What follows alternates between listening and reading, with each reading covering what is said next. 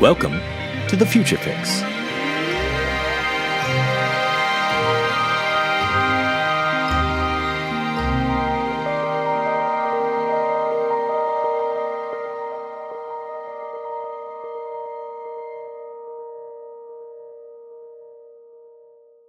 The roots of our hunting and agricultural practices go back thousands of years. That said, a lot of these practices have been modernized and often industrialized on a massive scale. And many of these modernizations are unsustainable and contribute to climate change. At the same time, our food economy is in dire need of modernization. The way we produce, distribute, consume, and then discard our food leaves many people without. While we waste an average 2.2 million pounds of food in Canada each year. In some ways, a return to the past and some of the more sustainable traditional food practices would do a world of good, while modernizing our food economy and distribution is badly needed. Thing is, we could do both. You're listening to The Future Fix, solutions for communities across Canada.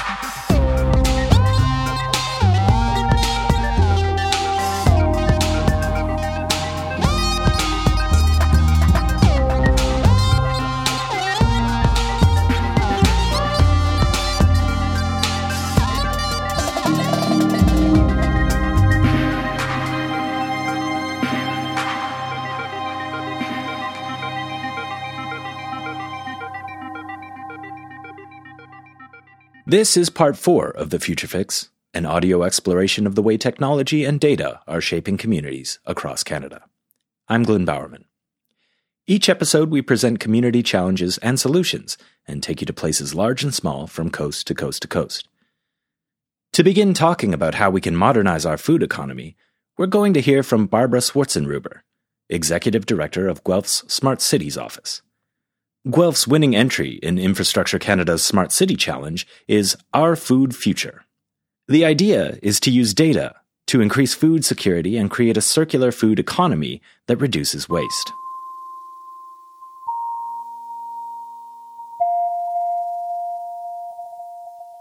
The overall initiative has 3 goals, and that's to increase access to healthy, nutritious food, to create new circular businesses and jobs that are really about the new economy, and to find more economic and social value from food that is already wasted. Mm-hmm. So the problem specifically that you're trying to solve is 17% of people, they kind of don't have what you would call food security. Yeah. So the problem that we're trying to solve is really focusing on, addressing the issues that people are facing, addressing environmental issues, and also addressing it from a business or economic angle. So 1 in 6 families in our community are food insecure. And nationwide, about 30% of the food that gets produced on a farm doesn't make it to the plate. So there's a tremendous amount of wasted food. And that always means there's a tremendous amount of opportunity, not just to reduce the waste, but to potentially create new products from the byproducts of food processing system. So for instance, the spent barley from a beer making business can be used for bread making. Right. And there are a number of those opportunities that we just haven't uncovered yet. As well, there are opportunities in the agriculture space to be more environmentally friendly, to use precision agriculture where you get specific data about your fields and where exactly fertilizer needs to be applied and where water needs to be applied. And you can be quite a bit more specific about using those resources. And there's a lot of work in regenerative agriculture that also will have an impact on our food system. So when you talk about a circular food economy, can you kind of explain that, how does it start and where does it end? Yeah. So our current economy is based on a linear economic model where we take resources from the earth, we make things, products that people want, and then those products inevitably get disposed of in landfills. So that take, make, dispose model is really what drives our economy currently. And the circular economy is really about thinking about a new economic model that's based more on the natural cycles and principles of nature. So it's really about making sure that when we're taking resources, we're making them in a way that they can be safely returned back into nature, or that we can prevent them, or they can be reused in different ways. So it's about closing the loop and creating a circular system where we're not wasting the resources that we're taking from the earth, because we really have a boundary of a planetary boundary that we're going beyond at the present moment. Yeah. Right. And in terms of data and technology for this project, how does that come into play? How does that help create a circular economy? What we aim to do is, this is a project we're doing with our partners, the County of Wellington, so the surrounding county around Guelph. And what we're trying to do is create a rural urban living lab where social innovators and entrepreneurs and data and technology experts can work alongside each other to try to solve those really complex food system problems. We want to attract new businesses that are in the technology space that will help us to find solutions. So, for instance, there are better ways to distribute food, because we need to reduce the long distance food distribution system is adding to GHGs and impacting climate. So we can use data and technology to understand a better way from farm to fork to landfill, and use that information to understand how we can address the goals of our project. And how can the people of Guelph Wellington participate in the project? So they're already participating. We will have an extensive engagement strategy where we'll be looking for members of the community to participate on our working groups, to be part of our projects. Already people are landing at our door asking how they can be involved. The entire community has really gotten behind this really bold vision. From farmers to social innovators to the school board. So pretty much every sector in our community is around the table working with us on this project. And so the goals that this project sets, they're pretty big. 50% increase in access to affordable, nutritious food, 50 new circular food business and collaboration opportunities, and 50% increase in economic revenues by reducing or transforming food waste. I was wondering if you could talk about some of those economic revenues. Sure. So one of our partners, Provision Coalition, does work with food producers and manufacturers. And they work with those folks to understand how they can reduce the waste within their system, how they can create a more sustainable product. And already that work is showing increase in economic revenues for existing businesses, but we want to create new businesses. So one of our projects will be a Harvest Impact Fund. So there's some money set aside so that we can support businesses that are developing, that are circular in nature. And as we add more businesses, as we help businesses to become more circular, we'll see that increase in economic revenue that is based on that circular system. Also, we'll be working with the community to find ways that the leftovers from one process might be able to be used by other folks, and immediately then you see an increase in economic revenues. What was wasted now can become a viable product or a service. And is this project kind of specific to Guelph, or can it be kind of transplanted to other municipalities? The issue of food waste, the issue of food insecurity is worldwide. So, 1 billion people around the world are hungry or undernourished. And as the population increases, we're going to have even more pressure on our food systems. So what we will be doing is creating a playbook that will describe our failures and our successes, and creating a roadmap for other cities to follow. Okay, well, Barbara, I want to thank you so much for taking the time. Okay, thank you.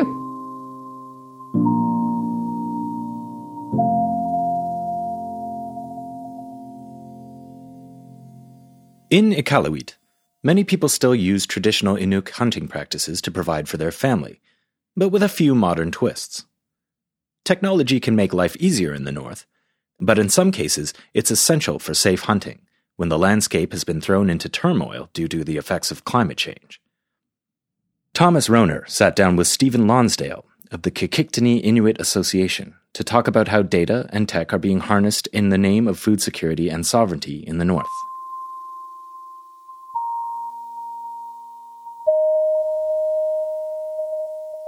Most people who are going to be listening to this interview will have never been to Nunavut or Iqaluit. So for those people, can you describe Iqaluit?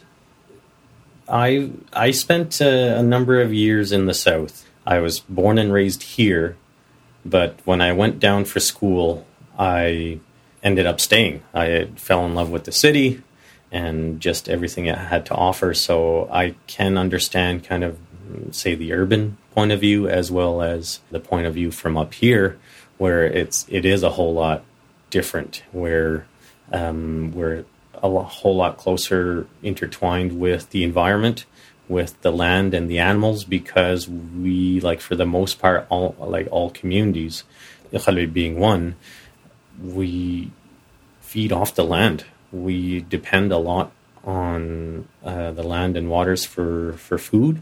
It's only been one generation since we've moved it from the land into settled communities.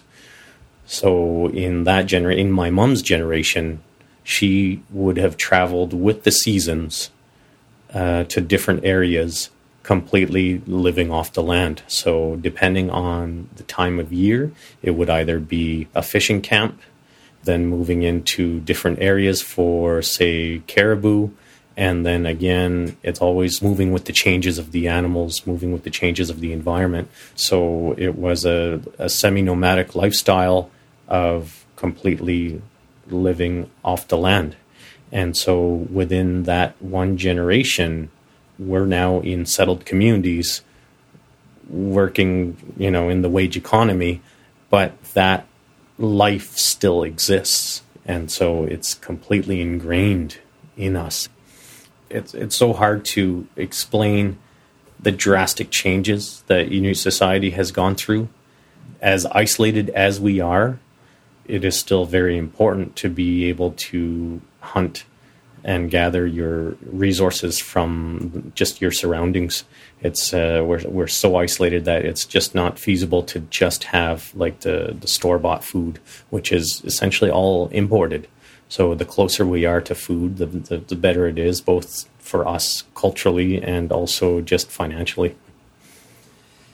Looking into the future, how do you think new technologies might support Inuit hunters?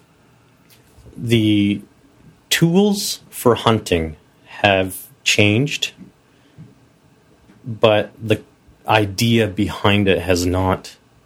The idea of the great respect for animals is still within us. Just to have the kind of utmost care in handling animals is and harvesting is something extremely important. Some of the rules are that animals just should be left alone unless you're harvesting. You harvest and you only take what you need, and you give away a lot of your food. You take what you need for your family, and then you share with your community. And that's just something the way it's always been. So that act of that tradition in that hasn't changed. The tools have changed somewhat. We still have harpoons, and the science behind the harpoon is still the same as it was 1,000 years ago. You had your spearhead, you had your spear, and then you had your rope attached to it. And then now the same thing exists, the same technology, the same science exists behind that Inuit science. But it's now, for the most part, like a stainless steel spear and a rope, that's bought, say, from the store. But when you look at the shape of it, the purpose of it, it's unchanged. And it's the same thing for, say, a qamutik, which is a sled. So back in the day, it was made from, say, whale bones with cross pieces that were tied together using a bearded seal rope.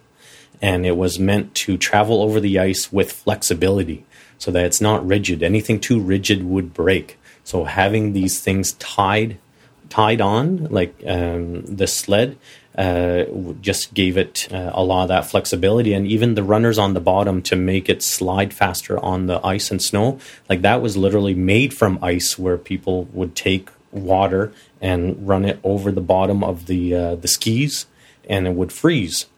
And then today we use Teflon. So it's like this plastic, very slippery plastic, and you just put it on the bottom as runners. So traditional does not mean Stone Age. And so we adopt something and we put our own spin on it. We adapt it to suit our needs, and then now we're able to use it to its full advantage.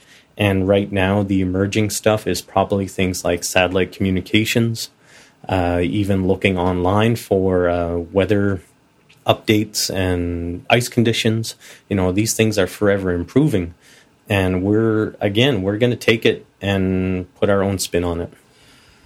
Yeah, I wanted to ask you about ice conditions in particular, because I've heard very experienced Inuk hunters talk about how ice conditions are changing with climate change, with time, and it seems like almost every winter there's one tragedy involving an experienced hunter. So how might technology add to ice safety for Inuit hunters? I think something like that would be adopted immediately, and it's starting to now with different things like the satellite imagery. There's a program in a few communities called Smart Ice, where a piece of equipment is dragged behind the qamutik and it sends a signal into the ice and does like just a very live update of the thickness of the ice according to the path that's being taken. And so essentially it updates a website that can be accessed, and then you see live up-to-date information on this. And again, this is just a new spin on kind of an old thing where, for the most part, whenever hunters go out, there's constant communication about where you went, how long it took, the ice conditions that were there. We're a very oral tradition, and so these things are passed on through stories, and we tell each other these things not just to pass time, but it's a way of constantly updating each other on the conditions around you, because you need to do that. You constantly need to talk to each other if we're going to be safe out there. So this is just a new form where it's recorded now and uploaded, and it's just continuing that tradition in just a different fashion where we're sharing this information for our benefit. And so it's something I think that people like to see. And if it can be available in a much wider scale, then that would be great as well. Thanks very much for your time, Stephen. Yeah, thank you.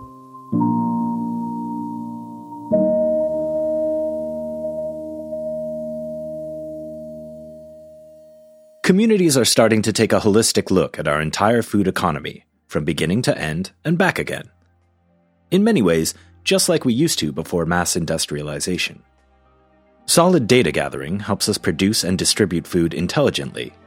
It's good business, it's better for the environment, and it helps ensure that food gets to where it's needed. Food is the number one basic necessity for life. It should be a global human right. But until it is, identifying waste and ensuring food security for everyone is the fix.